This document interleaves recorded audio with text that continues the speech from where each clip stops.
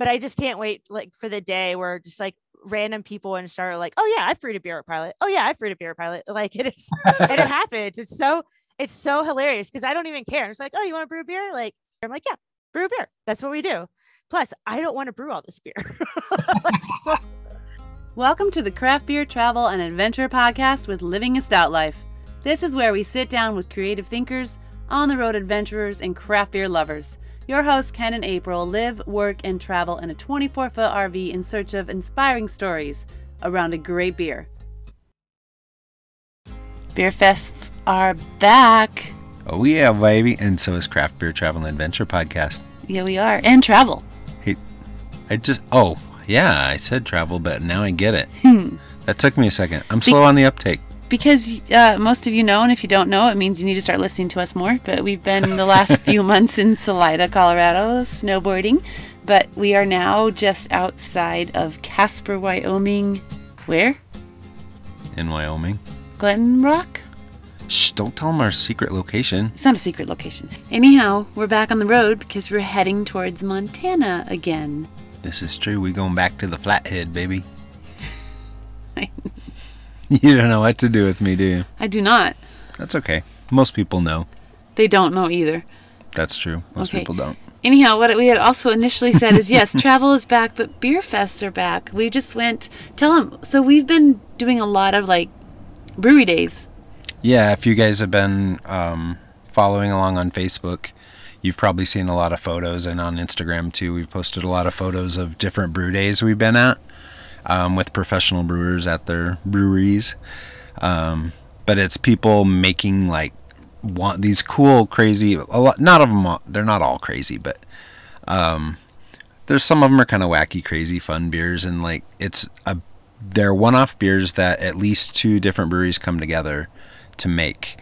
And then they pour them at this festival called Collaboration Fest, which is put on by the Colorado Brewers Guild, and it's just a fun way for all the brewers to kind of have an excuse to get together and do things together, and then they get to hang out and drink together, and it just fosters that community. And after like the last couple of years we've all had, it was just a great way to really come back and enjoy the people that we love in the brewing industry.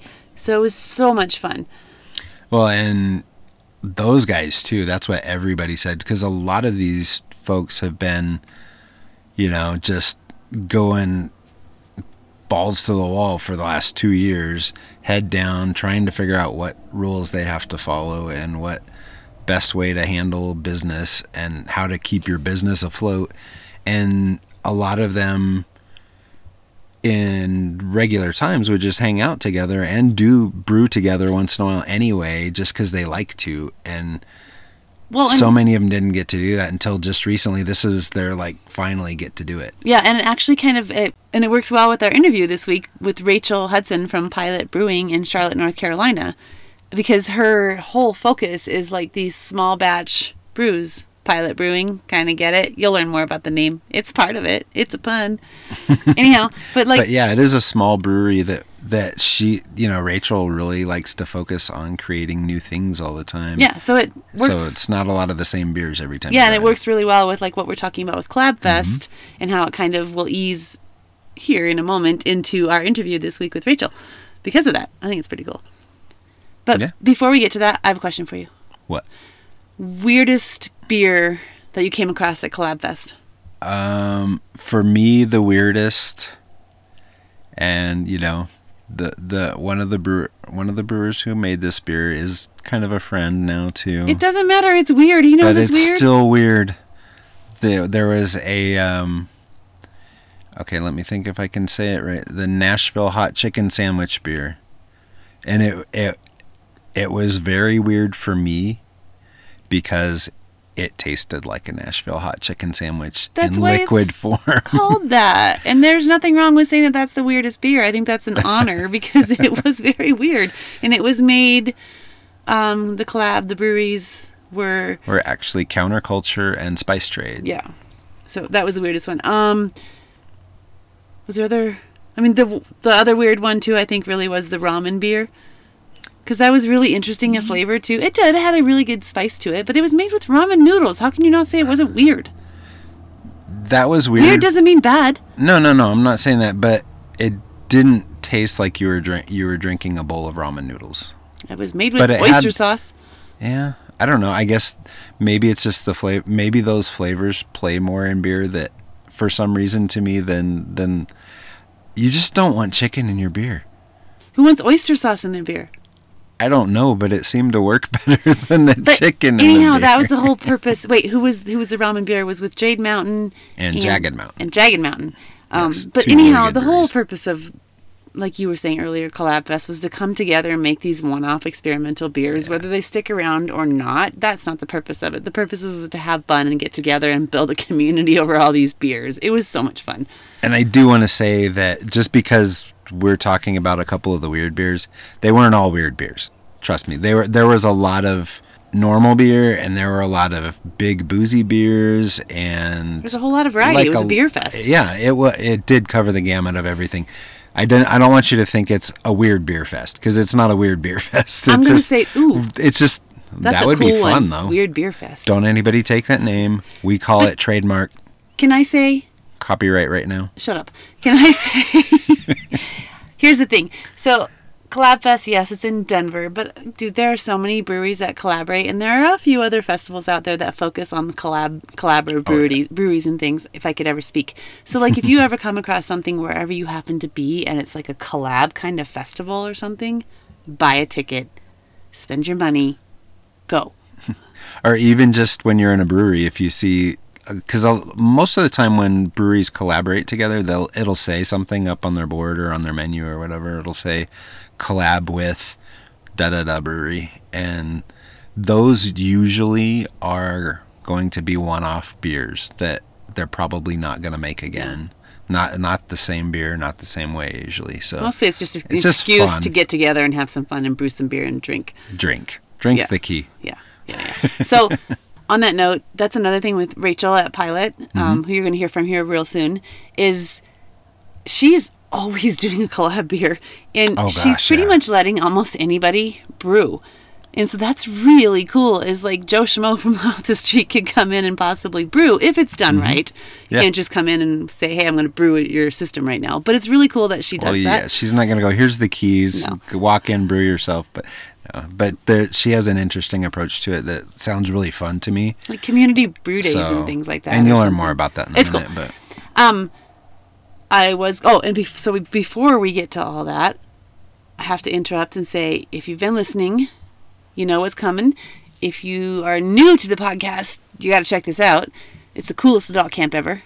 Camp Carpe Diem. Travelers, RVers, come hang out, come mountain bike, come take some pictures, come hang out with friends, come sit around a campfire, come drink some beer. Camp Carpe Diem. CampCarpediem.com. Discounted tickets all this month.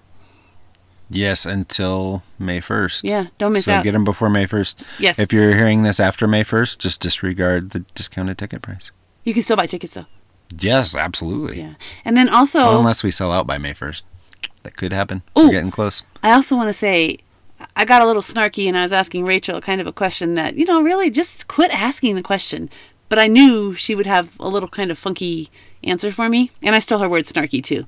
Because she used that word and it was great. But I asked her what it was like to be a woman in the brewing industry, because I knew she was going to have some smart-ass answer for me. So you're going to have to listen for that one, because it's pretty fun.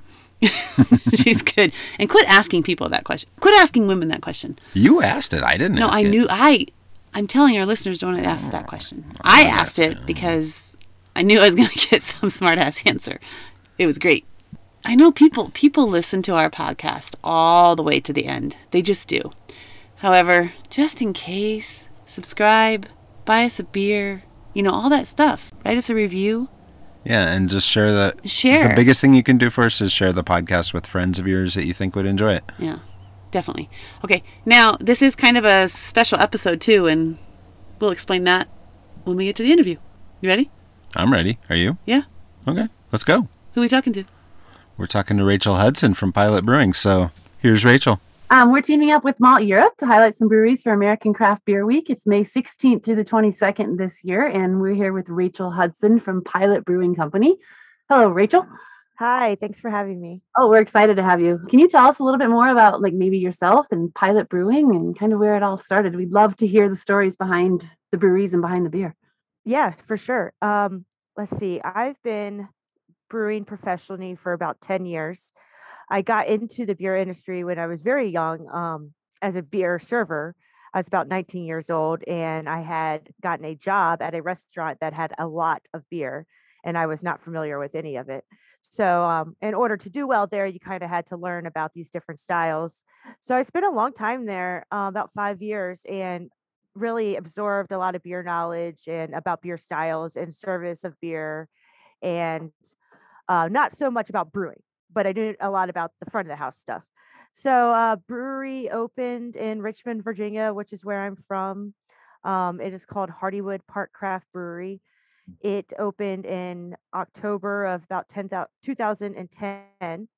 And I, I got very lucky. I just kind of asked if I could be there, if I could, sweep the floors, learn what to do, anything. And a lot of people did. There was kind of a cool moment for history, or for Richmond, because like this was the first brewery to open in a really long time. Craft beer in itself was taking off. At the time there were I mean, at the time when I started into beer even, it was probably like 4 craft beer places in Richmond total. I mean, was not it was baby, it was very baby.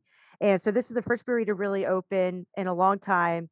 And then when we worked there, we actually lobbied to have the law changed in Virginia so we could serve beer in a pint glass at the brewery. At the time, the only thing you were allowed to do was take beer to go or do a tour and maybe get a sample, but it was all to go sales. So Hardywood lobbied for that and got the law changed so we could operate and sell pints like a bar would, which opened the door for a lot of breweries to open in Richmond. So that was a really where a big boom came from in that state particularly. But I spent about 2.5 years there, really learning the brewing side of things. It was a 40 barrel system. They had hired one person to work, doing everything like bottling, kegging, like the full works. So I think they realized pretty quickly that they needed some cheap labor. Yeah, that's a So pretty good system to have one person doing the whole thing. yeah, Yeah. had like 4 40 barrel fermenters and just like Oh my God. so I got super lucky. I like to think I was very persistent, and they I came on board from day one when they opened, and spent about 2 years there really learning everything I could, and ended up leaving Richmond and going to work for Left Hand Brewery in Colorado in Longmont. And that was a really awesome move. It's just kind of really fun to live out there. You guys know you spend a lot of time there. We lived up in Longmont, which is a pretty sleepy town, but it was pretty easy to get to the slopes and snowboard and have that kind of lifestyle. And it was a fun place to work. I learned, you know, to brew on the big scale, which they had a 60 barrel system. They had 480 barrel fermenters. I got to learn how to, transfer beer through one building from another, literally. And it was really fun. It was overnight brewing, 24/7. So that got a little old.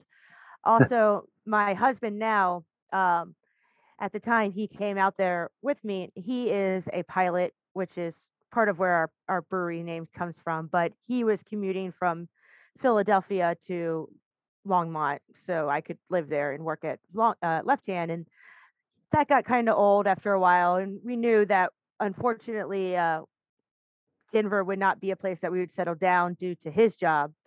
So he had different city options, but Denver was not one. So we got the chance to move to Charlotte where he didn't have to commute. So that's why we came here. And I worked for Noda Brewing Company for a couple years while we opened up Pilot Brewing. Um, and Pilot Brewing, we're a small 3 barrel nano brewery. All the breweries I worked for in the past were super big, did a lot of distro. We knew that we didn't want to do that. We wanted to have fun, keep it fresh, keep it small. So we've been doing that for about 3.5 years.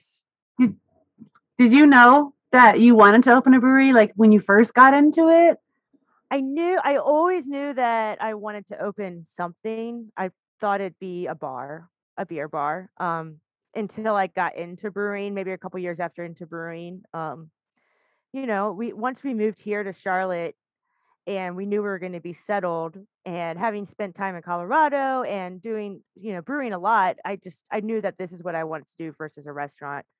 Um, I'm not going to say it's easier than a restaurant, but it's a little bit easier in the restaurant where I don't have to have like a staff of like 40, so here or 30 or whatever. So we're really small. So there's only a couple of people that work here, which, makes it a little bit more easier to manage, but definitely not easier in any other aspect than that. But it's been fun. And once we moved here and, just working for Noda, you're just like, how long am I going to be a shift brewer, for the rest of my life? And I knew I needed to do this. Like, I have that entrepreneurial will in me. I knew I needed to open something. And then when I got into beer, I knew it was going to be a brewery. I knew before my husband knew. And that's a whole different level, like your brewing versus like what you were doing at Left Hand and such. I mean, at least from the people I've talked to, that's much more of a just kind of a manufacturing type job where you don't get to be creative and you don't get to like play and let your creativity flow, which at Pilot being so small, you're constantly changing beers over all the time and you get to have fun and do the things you want as long as it sells. Well, that's what you're focused on there, isn't it? Like continuous rotating batches to get creative. Yeah.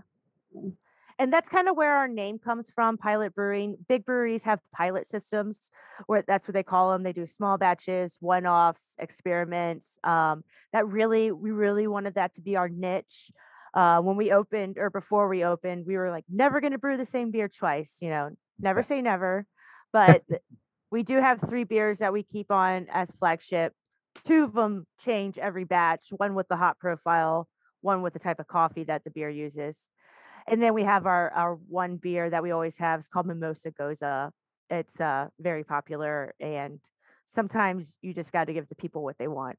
So other than that, we do a really good job of switching up. We try to release a new beer every Friday. And we have 2 systems. We have what we call our pilot system, which is our 3-barrel big batch system. And then we have our co-pilot system that is our 15-gallon. I like that. Who's the pilot and who's the co-pilot at Pilot Brewing? Well, at the brewery, I'm the pilot. In the skies, I was just gonna say because we don't distribute that much. We keep mostly everything in house. We really can have fun and do special projects like brew a special beer for Malt Europe or the bar down the street or a certain charity, and we do all sorts of things like that.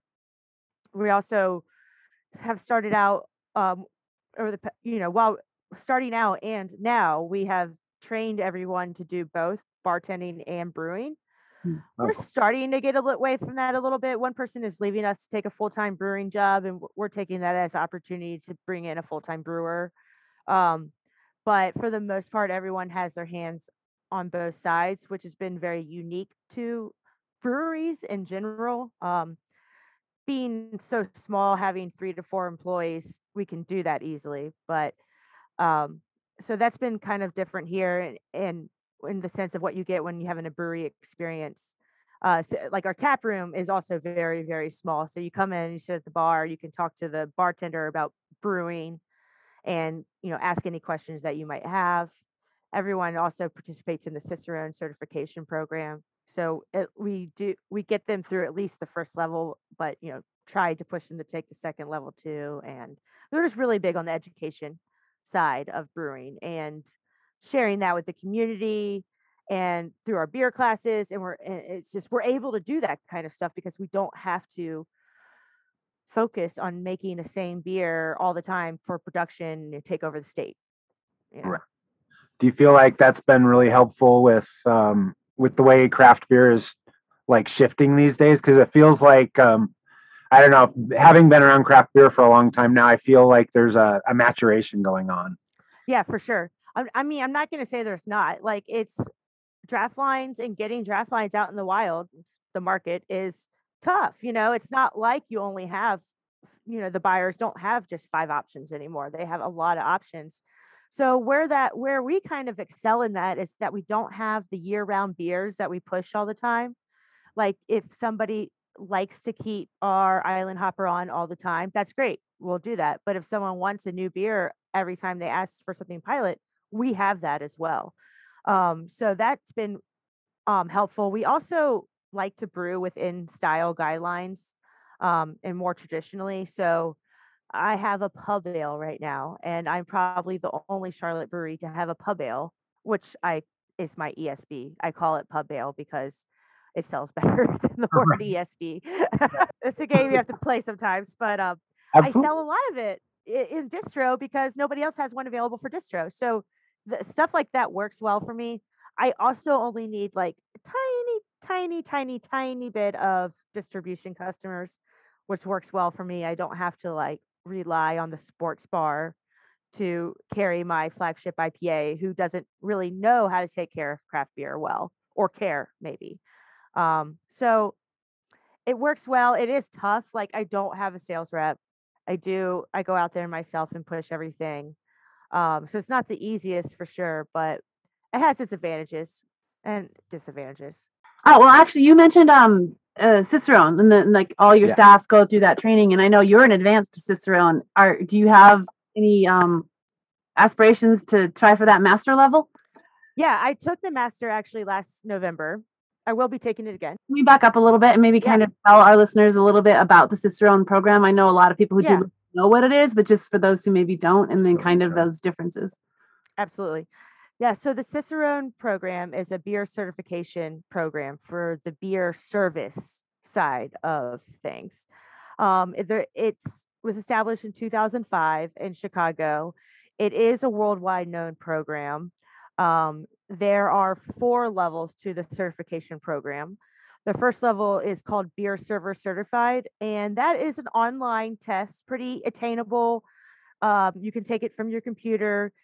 It's not too expensive, and it gives you the first. If you would like to pursue this program at any other level, you have to take the first level and then the second.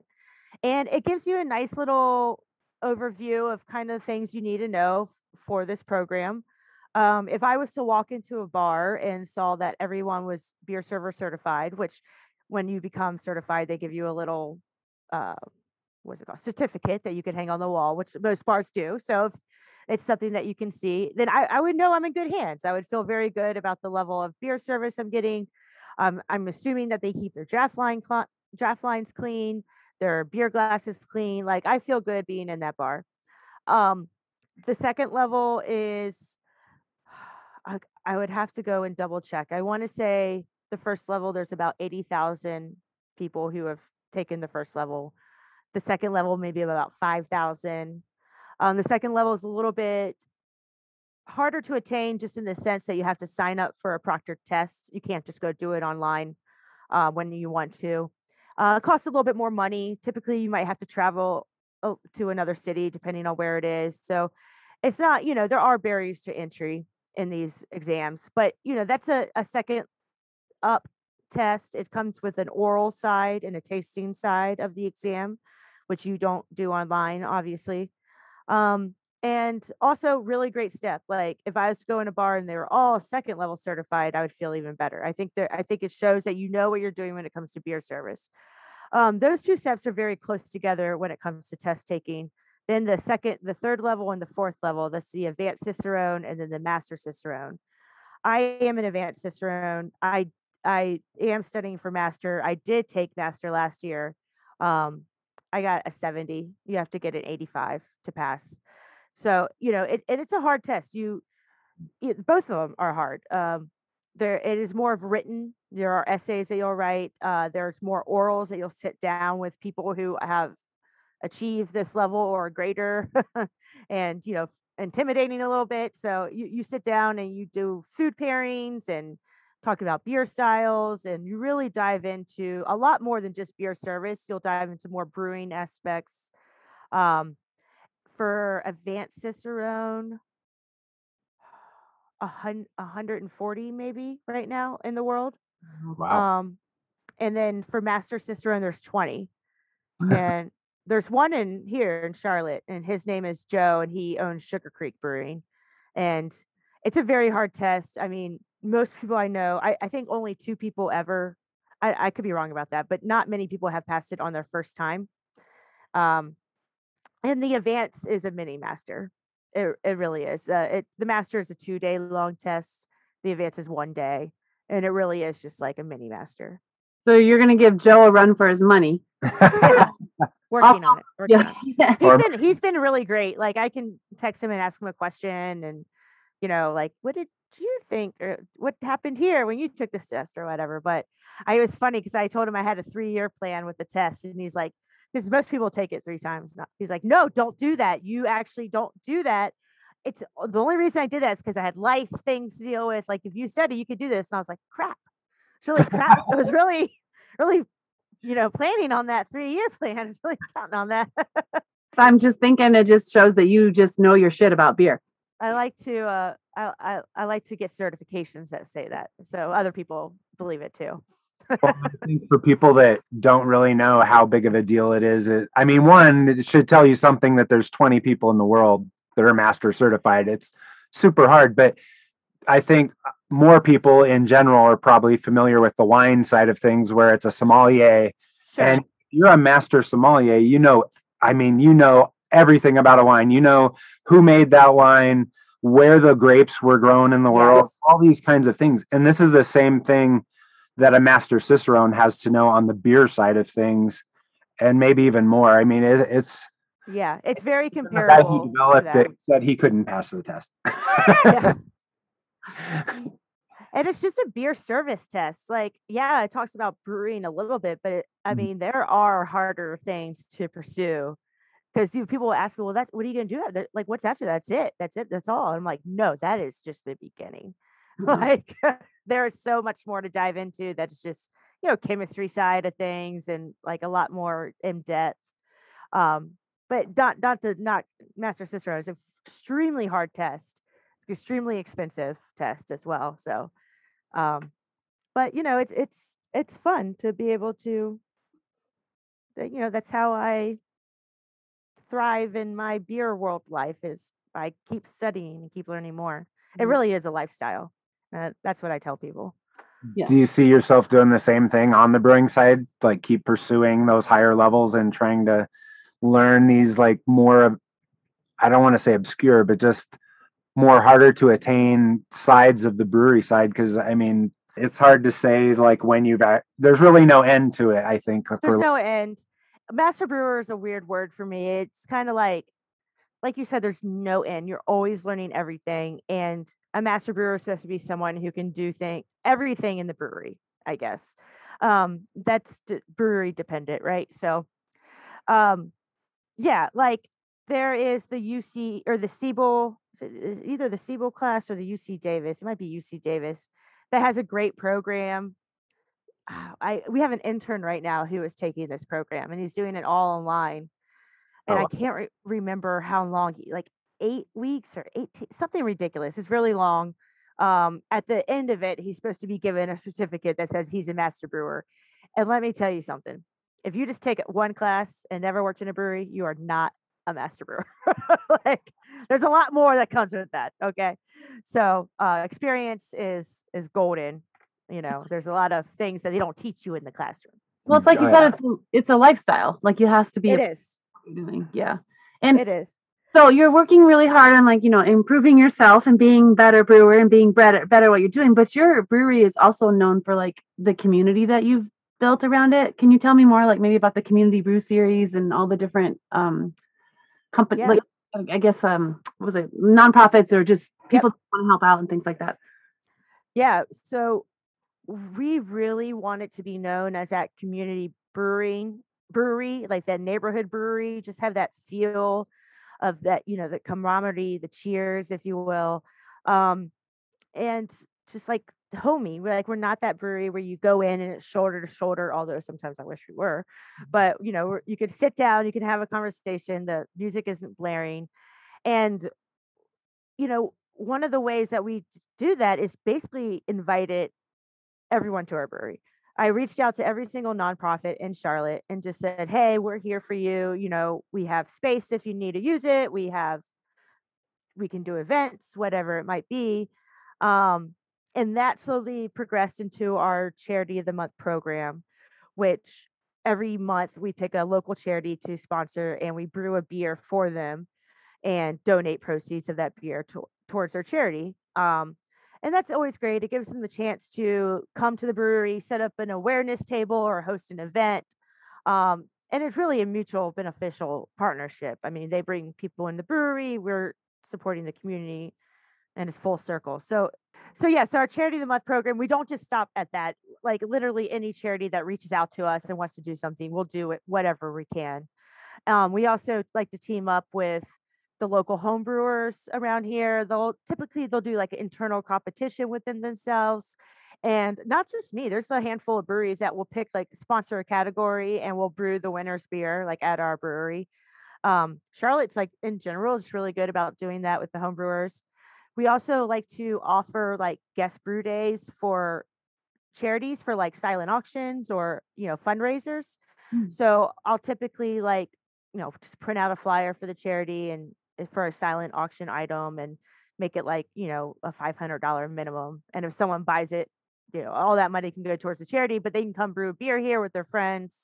Oh. And it's great for us too, because like, we'll give them some money to come back and enjoy the beer. Like, so they're not feeling like they have to pay for what they made, but we still get to sell that keg to the rest of the people in the tap room. And like, that's great for us, so there's little ways that we support the community, but it comes back to help us as well.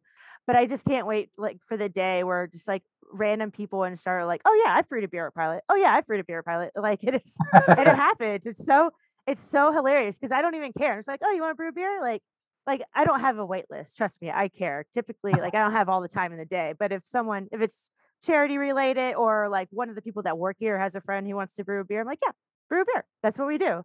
Plus, I don't want to brew all this beer. A tricky way to get flavor, I see. Yeah. No, but a fun thing. It's such a fun thing. No, and I say it every time that someone else brews a beer, that someone else writes a recipe that's not me. I'm like, this is great. I'm so glad you did this. I would not have thought of this myself or cared enough to do it or had time enough to do it.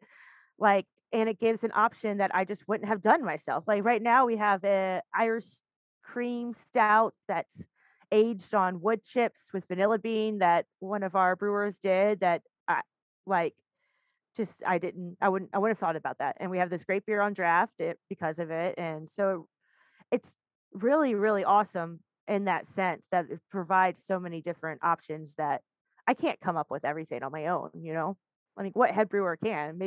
Maybe that's why you go to these breweries and they only have the same 5 to 6 options all the time. And when you're distro, I get that game when you're a big brewery. But no, it's a really great model for us. I mean, it is a labor of love for sure. But people ask us as we travel around everywhere. We've been to, a lot of different breweries, and people always asking us, like, what's your favorite brewery?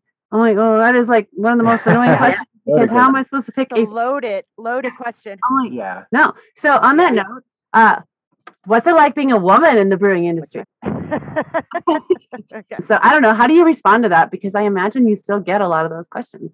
I do. And I have a list of snarky responses that I get excited to. I want to hear some. It's good. People love it. But I did do a podcast as a guest, I don't know, sometime last year with 2 male co-hosts, no problem of mine. But I got that infamous question. And I told them it was actually really cool because I can stir the mash with my vagina.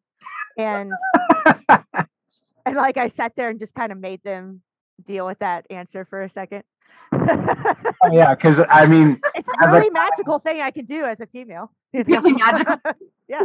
I can imagine like just 2 guys sitting there on the other end of the microphone. Like, can we even say vagina on our podcast? I don't know. I did. I made the cut. I went back and checked. Nice. I have told people that I'm like, don't ask me that question. It doesn't matter. I'm not going to answer. Or I've even turned down question and answer panels because all they want to do is talk about being a woman. And I'm like, why don't we put all these guys who've acted like assholes on the stand and ask them what it's like to be a asshole male in the beer industry, and call them out. Like, why don't we do that? It's fine though. I don't like to take away from the spirit of women who are trying to get into the beer industry or need inspiration, because being a woman is awesome. It's fucking badass. Do I brew better because of it? Probably. But do I know that for sure? No, I don't. Um, it's, could I hire a brewery secretly full of women? I would love that. Like, I love can it. I do that legally? No, not me. You should talk a little bit about your podcast, because you do have a podcast, and just a couple of episodes that I've listened to, it was really interesting and fun to listen to you guys. The podcast that I co-host with my friend Jen Blair is called False Bottomed Girls. Please let me explain that title. If you are in the beer industry, you might get it, but false bottom is what sits on the bottom of the mash tun, and it allows the wort to separate from the spent grains. And we use it as a pun to say, we're going to help you separate through all this crazy world of beer knowledge and figure it out. So that is kind of where it comes from. But yes, we talk about all things beer in a, like we like to call it, in a safe space kind of way, which is really just me and Jen, just being me and Jen. We've gotten a lot of comments about how we women will like to listen to us because, one, it's not the same white guys all the time talking, and two, we are talking about things that are more relatable to, women or people of color or LGBTQ or whatever it might be, even to white men. Like, we just have a fun time doing it. It kind of started out of entering a contest, which, if you know Jen and I at all, you know that we're very competitive. So this makes sense for us. But she took a class on podcasting, and then she saw this NPR was doing a contest. So if you submit your podcast, they would, give you the money to do it if you were the winner, which we were not the winners, but we just decided to do it anyway. So here we are. And it's pretty low key, but we've been doing it for 2.5 years now. It's been going by a lot fast. So there's a lot of episodes you can listen to. We have a website at falsebottomedgirls.com, and that is bottomed ed, or anywhere you listen to your podcast, you can find it.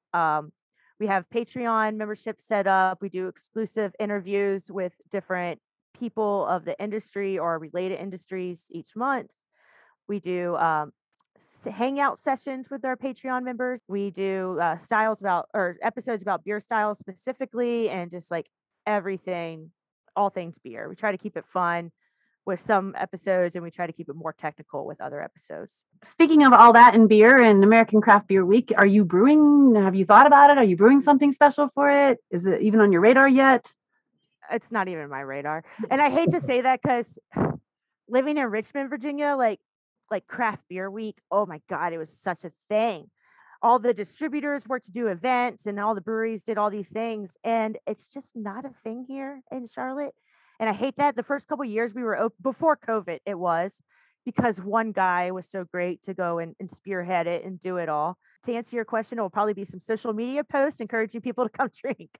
Well, we have events. We release a beer every week. We're always having some sort of event or special. So, well, I do want to shift gears just a little bit, because I know you work really closely with Malt Europe, and that you've been really one of the brewers that's really jumped on some of the new malts that they've been putting out lately. Like, I know last year you jumped on the Crystal Wheat 3 and made a really cool wit beer.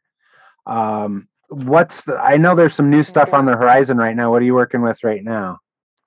So they're putting out a new Munich type malt. If you are familiar with brewing, there's a couple Munich types that you can get. Typically what you see is Munich type 1, Munich type 2. Munich type 1 is what we call 10 Levibon. This refers to the color of malt.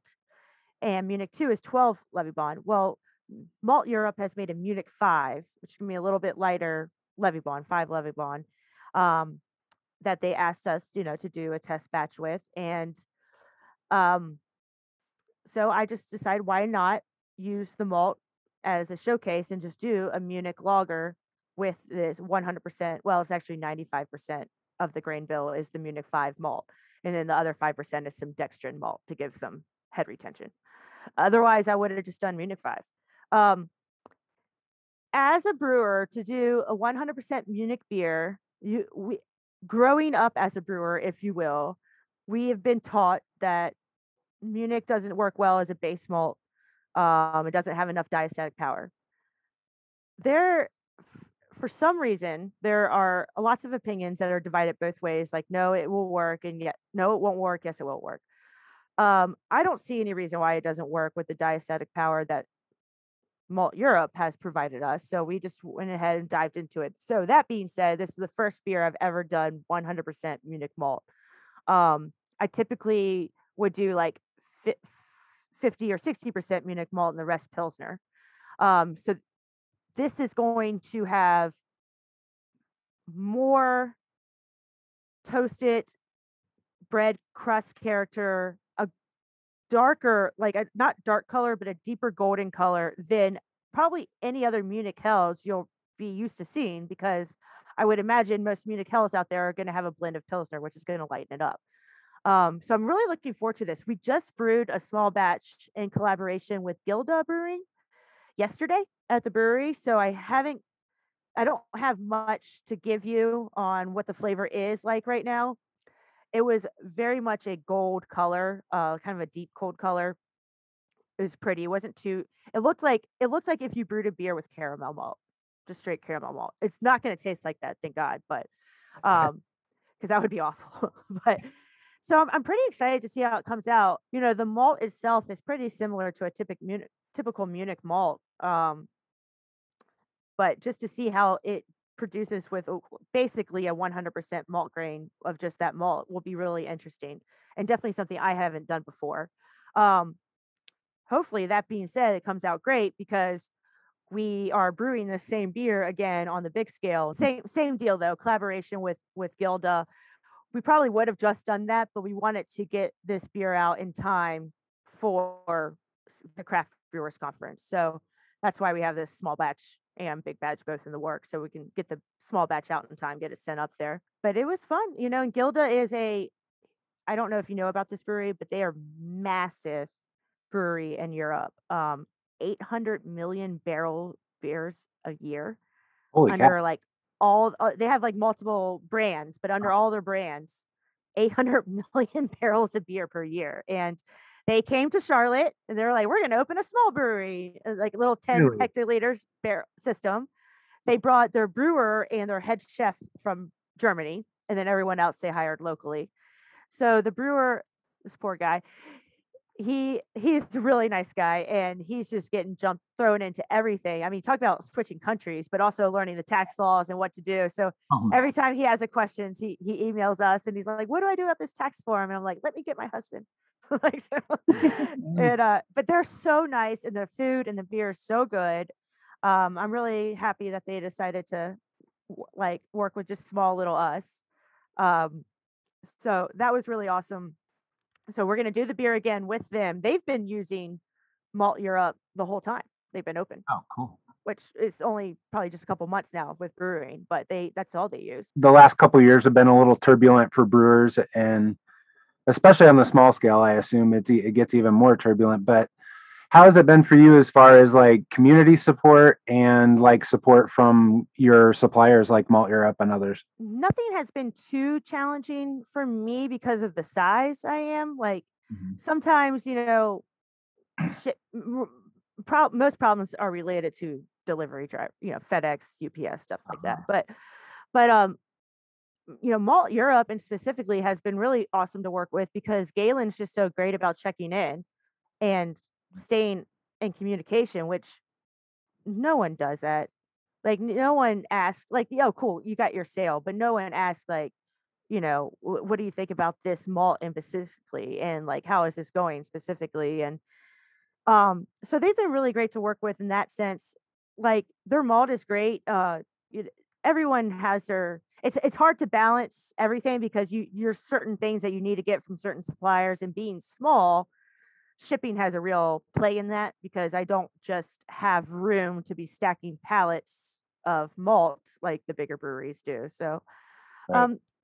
But as far as like, COVID changing things or the barley shortage changing things, barley shortage kind of too early, I think, to tell for anybody how the effects of that are going to start hitting them. I don't think I will be affected because I'm so small. But And that shortage Right. was from, the climate and the temperature and all that, correct? I mean, that it's not Yeah. the supplier's perspective. It's just the, no, yeah. It's just the crop was poor this year. Not surprised if that happens again next year.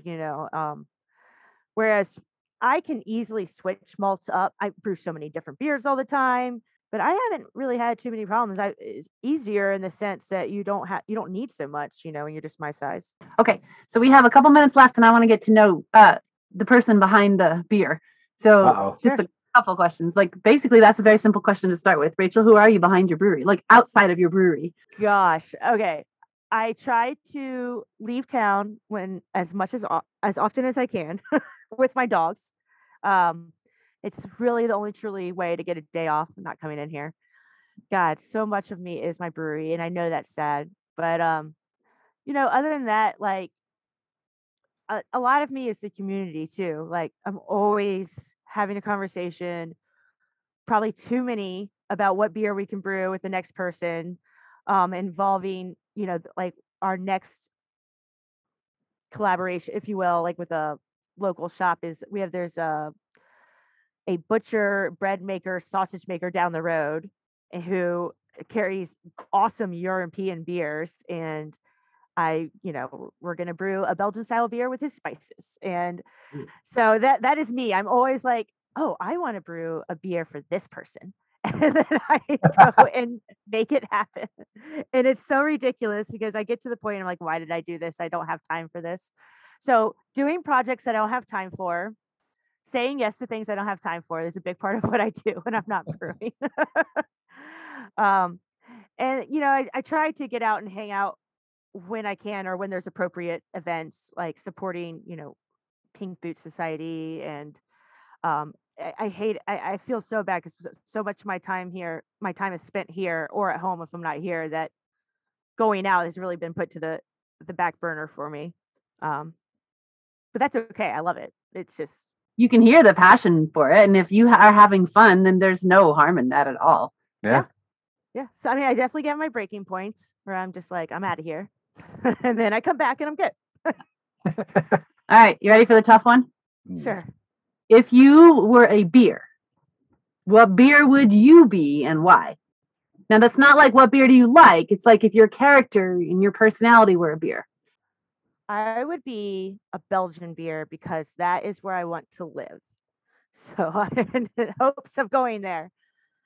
No, because, just dark Belgian browns are kind of, a lot of beer got me into beer. Belgian browns were one of the styles when I was younger that I drank a lot that really got me into beer. I went to Belgium for my honeymoon, spent 2 weeks there and did private tours, and it was just so laissez-faire, and we do what we want, and we don't have styles, and maybe we're open and maybe we're not. And if I could live my life like that, oh my God, that'd be great. Like, like right now I have brick and mortar and it has hours and it better be open and like and all these things I have to do. But if I could just stop caring like the Belgian beers, that would be amazing.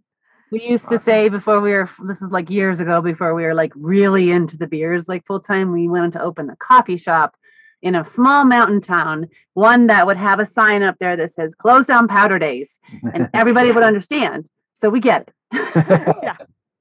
Yeah. So now it's a brewery that we want to open that says close down powder days. Yeah. Good luck. I know. Right. So you have all these bills that you have to pay. You're like, oh, I think I'll be open 8 days a week now. Right. Yeah. Yes. Anything else? No, I think we covered everything. Awesome. Awesome. Thank you. Right. Excellent. That's it. It was great talking to you and meeting you. And yeah, Yeah. we will see Cool. We'll talk soon. you. Bye. Dude, What? that was such a fun podcast and such a fun conversation. How the hell did we not cheers at the end? Fuck if I know. I guess that's what happens when you meet virtually and at 9 or 10 in the morning. Yeah, that one was pretty early, I Yeah. think, when we sat down to record. I think it just, for scheduling, it just had to be in the morning. And and we didn't have any coffee stout, so it's like, Okay, we'll go with that one. if we had the coffee stout, we would have cheersed, Okay. I'm sure. We'll cheers at the end of this. But anyhow, I guess though she is in Charlotte, North Carolina, and y'all remember at the beginning, and you know I'm talking about Camp Carpe Diem. It's going to be in Brevard, North Carolina. Like, really, how far is that? I don't know for sure, but it's in the same state. So we will have to ultimately do a personal in-person cheers with Rachel. Oh, yeah, we got to stop by. To make up for the not doing a cheers at the end of that. Well, we're going to be in North Carolina for a minute, so. Yeah, okay. So we'll have to do that. Some time down there. All right. All right, you heard it before. We already said it. But hey, we have to say it again because we both like to repeat things. You've definitely heard us do that. Leave us a review, follow the podcast, share the podcast with your friends. Talk about how cool we are. Talk about how cool we are because we're really super cool. Yeah, buy us a beer. And yeah, buy us a beer. It actually helps keep the podcast going. It does. We always need more beer. And on that note, cheers to more beer. Cheers to more beer. Ooh, and cheers to small batch brews. Ooh, I like me likey.